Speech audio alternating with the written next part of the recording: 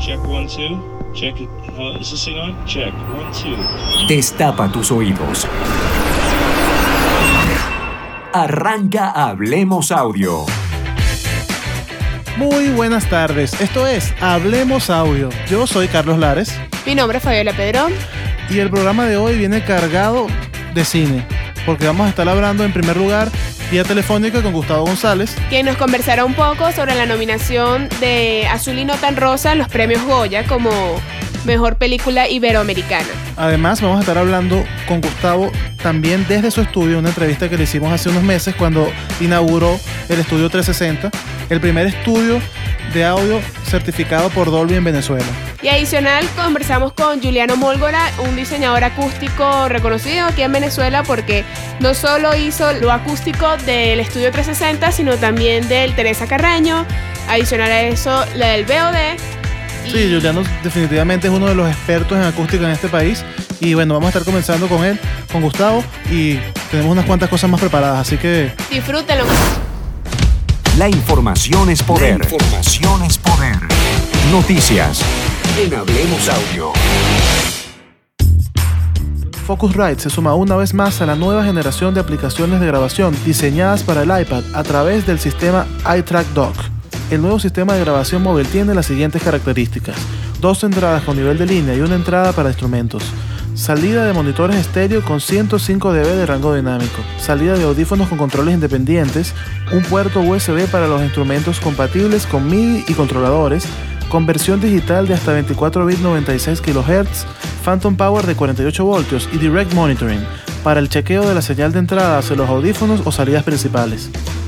Es compatible con el iPad de cuarta generación, iPad Air y iPad Mini. Trabaja con las plataformas GarageBand, Auria y Cubase, versión de Cubase diseñada específicamente para el iPad. Su precio será de unos $200 y debe estar a la venta a partir del mes de febrero. Y ya se acerca el lanzamiento del nuevo sintetizador Moog de 37 teclas parafónico Moog Sub 37. Será presentado oficialmente esta semana en el NAMM Show en California. Algunas de sus principales características ya se han filtrado en la red y Hablemos Audio estará pendiente de cada detalle de este nuevo sintetizador. Por los momentos se sabe que cuenta con osciladores duales y un suboscilador, un low pass filter con curva variable de 6 a 24 dB, multidrive, arpegiador programable, 2 osciladores de baja frecuencia y unas 16 memorias de usuario. No eres muy hablador que se diga. Escríbenos. info@hablemosaudio.com. Hablemos Audio. Beat por beat. Los limitadores de pico digitales son efectivos para controlar guitarras acústicas excesivamente dinámicas. Pruébalos.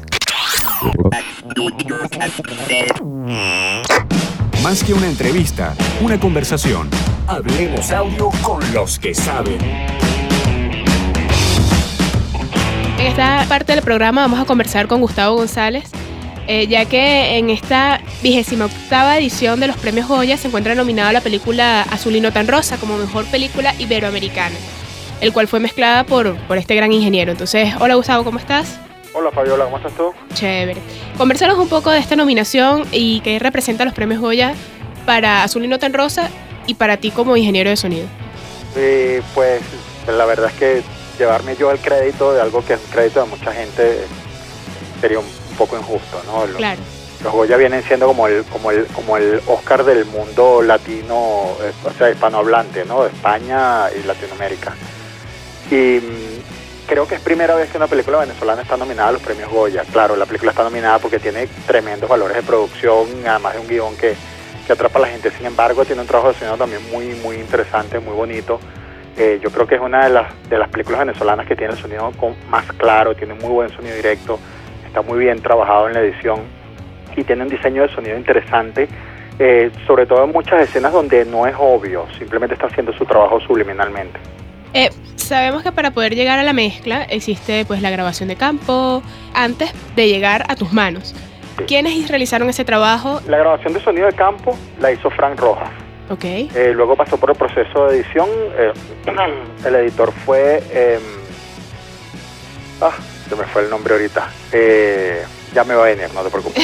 Okay. El editor, digamos, me entrega a mí la imagen y un archivo de sonido con el trabajo de edición que él hizo. Y a partir de allí se comienza todo el trabajo de diseño de sonido. Ahí trabajó un equipo más o menos grande de gente, ¿no? Trabajó Richard Perciante, David Álvarez. No estoy seguro si trabajó Gabriel Delgado o él se fue antes a España, ahorita no recuerdo bien. Y trabajé yo, en conjunto hicimos el diseño de sonido. Y después la mezcla se hizo aquí en Taurus Studio en primer lugar, y luego se fue a revisar a Argentina en FX Design, porque todavía no teníamos el estudio Dolby aquí en Venezuela, que ya tenemos. Claro. Conversanos un poco de la parte de la mezcla más específico, que sabemos que los oyentes son más ingenieros y músicos. Pues sí, la mezcla es una mezcla 5.1. En principio se hizo en un estudio de postproducción aquí en Taurus. Luego se llevó a una sala certificada Dolby en Buenos Aires que se llama FX Design. Ahí pues revisamos la mezcla, hicimos ajustes ya en un sistema de monitoreo adecuado para cine, que es un paso indispensable. No se puede ir al cine sin haber pasado por una sala de mezcla adecuada. Y luego de eso viene el ingeniero de Dolby, el consultor Dolby para el proceso de Print Master, que es el proceso en el cual la mezcla 5.1 que ya se hizo en el estudio se transfiere a la unidad de masterización de Dolby, que en el caso de Azul y Nota Rosa es un equipo que se llama DMU. Ahí se genera un disco magneto óptico que tiene tanto la mezcla 5.1 como la mezcla Dolby Stereo o SR, que llaman, que es una mezcla que es una codificación de 4 canales en 2 para que eventualmente, si en las salas de cine la lectura del track digital falla, que es una cosa que ocurre con cierta frecuencia, está el track analógico con el sonido Dolby Stereo, que no es realmente estéreo, es un sonido que está codificado y que en el cine se decodifica en 4 canales. Luego de eso se toma el disco magneto óptico, se lleva a un equipo, una cámara de transferencia donde se transfiere en un proceso óptico del archivo digital del disco magneto óptico a un espacio que está entre los huecos de la película. Se hace ahí se graba una mancha, es una especie de código de barras bidimensional que lleva la información digital, que es el que lee el proyector. Bueno, después el proceso de revelado y copiado en el laboratorio es el que lee el proyector. Gustavo, conversanos un poco de cuándo van a ser los premios Goya. Invítalos a las personas que nos están escuchando después a ver la nominación y a esperar pues a ganar, pues, porque sí, sería tremendo para Venezuela. La competencia está muy dura. Hay otra película que a mí me gusta mucho en la competencia, que es Guacolda, una película hay argentina. Una española, una argentina. Sí, pero hasta donde entiendo, Azul y Nota Rosa y Guacolda son las favoritas. Ya. Bueno, me encantaría, que no estoy seguro de que lo vayan a transmitir aquí en televisión, es en febrero, el acto de premiación. Yo estoy invitado, pero no puedo ir. Sí, Miguel Ferrari, a quien tengo que agradecer haberme invitado a trabajar en su proyecto, y que es un profesional tremendo, una persona como ser humano también excepcional.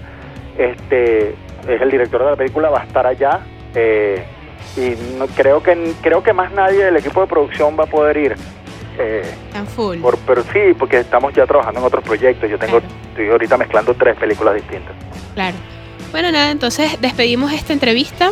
Gracias, Gustavo, por brindarnos pues la información de... No, gracias a ti, Fabiola, y qué alegría que ahora tienen el programa de radio y bueno, ojalá haya muchísima audiencia y bueno, lo estaré viendo cada vez que pueda, o escuchando más bien, sí, para enterarme de lo que los otros ingenieros saben. Claro, y estaremos conversando contigo pues más adelante con otros proyectos que estarás realizando y que pues muy bien nos podrás explicar. Esto es Hablemos Audio. Bueno, ya ustedes escucharon a Gustavo González hablando sobre su nominación o la nominación de la película Azul y no tan rosa a los premios Goya. Pero ahora les vamos a presentar la entrevista que hicimos con Gustavo González en su estudio 360 justo el día después de haber sido certificado por Dolby. Escuchen lo que nos tiene que decir Gustavo sobre este gran logro que es 360 Studio.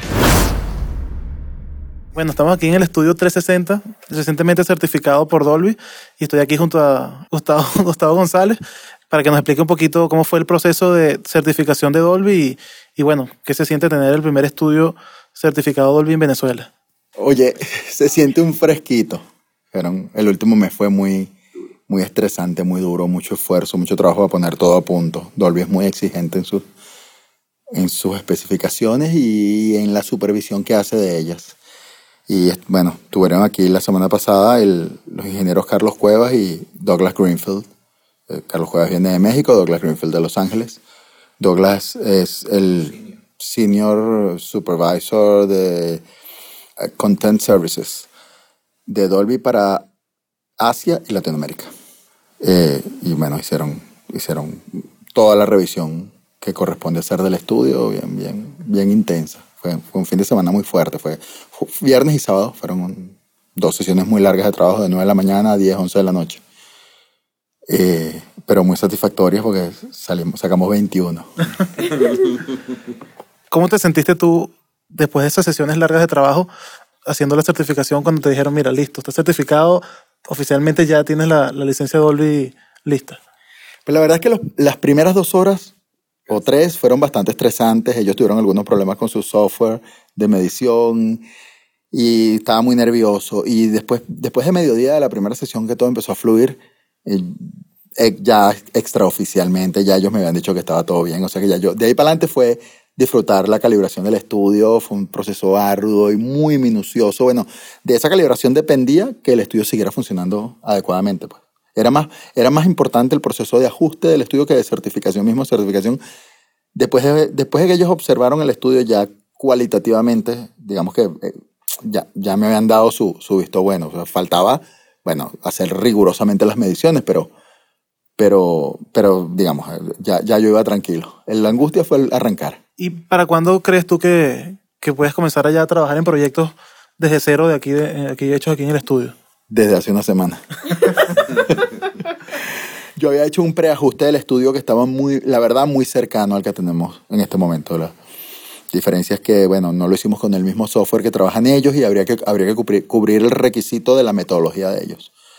Y bueno, uno calibra para 1 punto, para 2, ellos calibran para 5 distintos en el estudio. Entonces, ya el estudio sonaba muy bien, ya funcionaba bastante bien, y ahora con este ajuste la verdad quedó muchísimo mejor.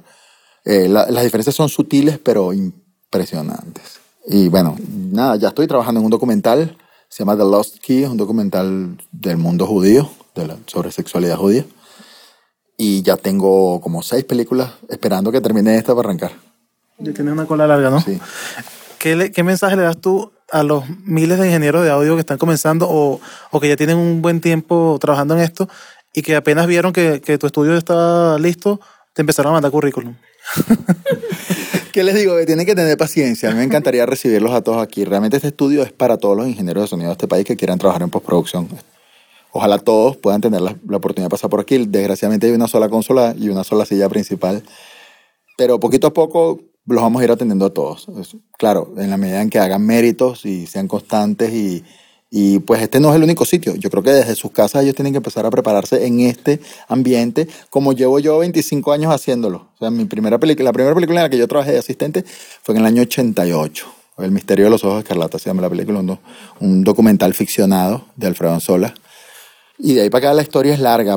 Tuve una época en que trabajaba para los unitarios de Radiocargas Televisión y hice 45 películas allí, en 5 años. Y entonces, bueno, hay que rodar un poquito. Eso de que uno se graduó del Teatro de Arte Sonoro y sale para el estudio grande, bueno, puedes tener suerte, pero no siempre es el caso. Hay que recorrer el camino. Hay que recorrer el camino y es un camino que se hace más con experiencia que con estudio. ¿Y qué tiene que hacer alguien que ya tenga una película, digamos, grabada y quiera venir a mezclar acá? ¿Cuál es el procedimiento? No, que depende de en qué estado esté, ¿no? Digamos que si la película está solo rodada y editada y no tiene postproducción de audio, tiene que buscar a quien le haga la postproducción de audio. Puedo ser yo, pero no aquí, sino en Taurus Studio. Bueno, ya hemos hablado de Taurus otras veces. O buscar a alguien que haga diseño de sonido, que arme la postproducción de audio de la película. Porque, digamos, este estudio es más para mezcla. Se puede hacer eso, pero sería costosísimo. Y una vez tiene su película, todo el sonido editado y diseñado y planteada una premezcla, si fuera posible, para ganar tiempo, entonces llega aquí y entonces abrimos la sesión en 5.1 y hacemos toda la magia que se hace aquí. Sobre todo, bueno, el trabajo con los diálogos aquí es importante, ecualizando cada plano y aplicando reducción de ruido donde haga falta. Y aquí se hace ya entonces el proceso completo, ya lo que sale de aquí está listo para ir a un cine. No, de aquí sale un disco magneto-óptico que tiene que ir a un laboratorio de cine donde está una cámara de transferencia a 35 milímetros y ahí se hace el negativo y después se hacen las copias en 35 milímetros en caso de que la película haya en 35 milímetros. Si va en DCP, en cine digital, que bueno, todavía apenas tenemos 40 y 50 salas en el país, sale de aquí ya los archivos directos para el DCP. Entonces va también a un lugar donde hacen la autoridad del DCP, pero ya sale directo de aquí. Y para contactarte a ti o para ponerse en contacto con la gente de 360 para contratar la sala, ¿tienes alguna página web? ¿Tienes un email? ¿Algo por el estilo? Por ahora un correo, 360 Studio 2013, 360 en números, 360 studio 2013 @gmail.com. ¿Un mensaje que le quieres mandar a la gente que te está escuchando a través de Hablemos Audio? El mensaje que les quisiera dar es que utilicen cada estudio según sus capacidades para lo que fue diseñado. Si van a ir a mezclar, vayan al lugar correcto para mezclar. Si están mezclando cine, vayan a un lugar para mezclar cine. No utilicen un estudio de grabación de música, por bueno que sea y por caros que sean los altavoces que tiene, para mezclar cine. Cada estudio tiene sus posibilidades. Escucha esta entrevista completa en hablemosaudio.com. Esto es Hablemos Audio. Luego de conversar con Gustavo González en la entrevista anterior, nos conseguimos con Giuliano Mólgora. Él es encargado de hacer el diseño acústico de 360 Studio. Adicional a esto, en esta siguiente entrevista nos conversó un poco de su experiencia durante su carrera. Escúchenlo. Ok, aquí estamos entonces todavía en el estudio 360 Studio con Giuliano Mólgora, el diseñador acústico de esto que estamos viendo acá, el primer estudio certificado por Dolby en Venezuela. Cuéntanos un poquito de tu background. ¿Cómo te metiste en esto del diseño de estudios? ¿Has diseñado otros estudios para cine antes? ¿Cómo llegaste hasta este punto de diseñar 360 Studios? Bueno, en cuanto a la carrera como tal, más de 30 años en esta parte. Yo empecé realmente diseñando espacios muy pequeños, que significa que empecé diseñando altavoces. Entonces después me fui de las cajas pequeñas a las cajas grandes. Las cajas grandes ya fueron salas de concierto, ya fueron estudios de grabación para música, ya fueron muchos trabajos en lo que era la parte de estudios de vibraciones, lo que es hasta acústica subacuática. En fin, bueno, es mucha investigación y mucho trabajo en todos esos campos que por supuesto tienen que ver siempre con acústica y vibraciones. ¿Okay?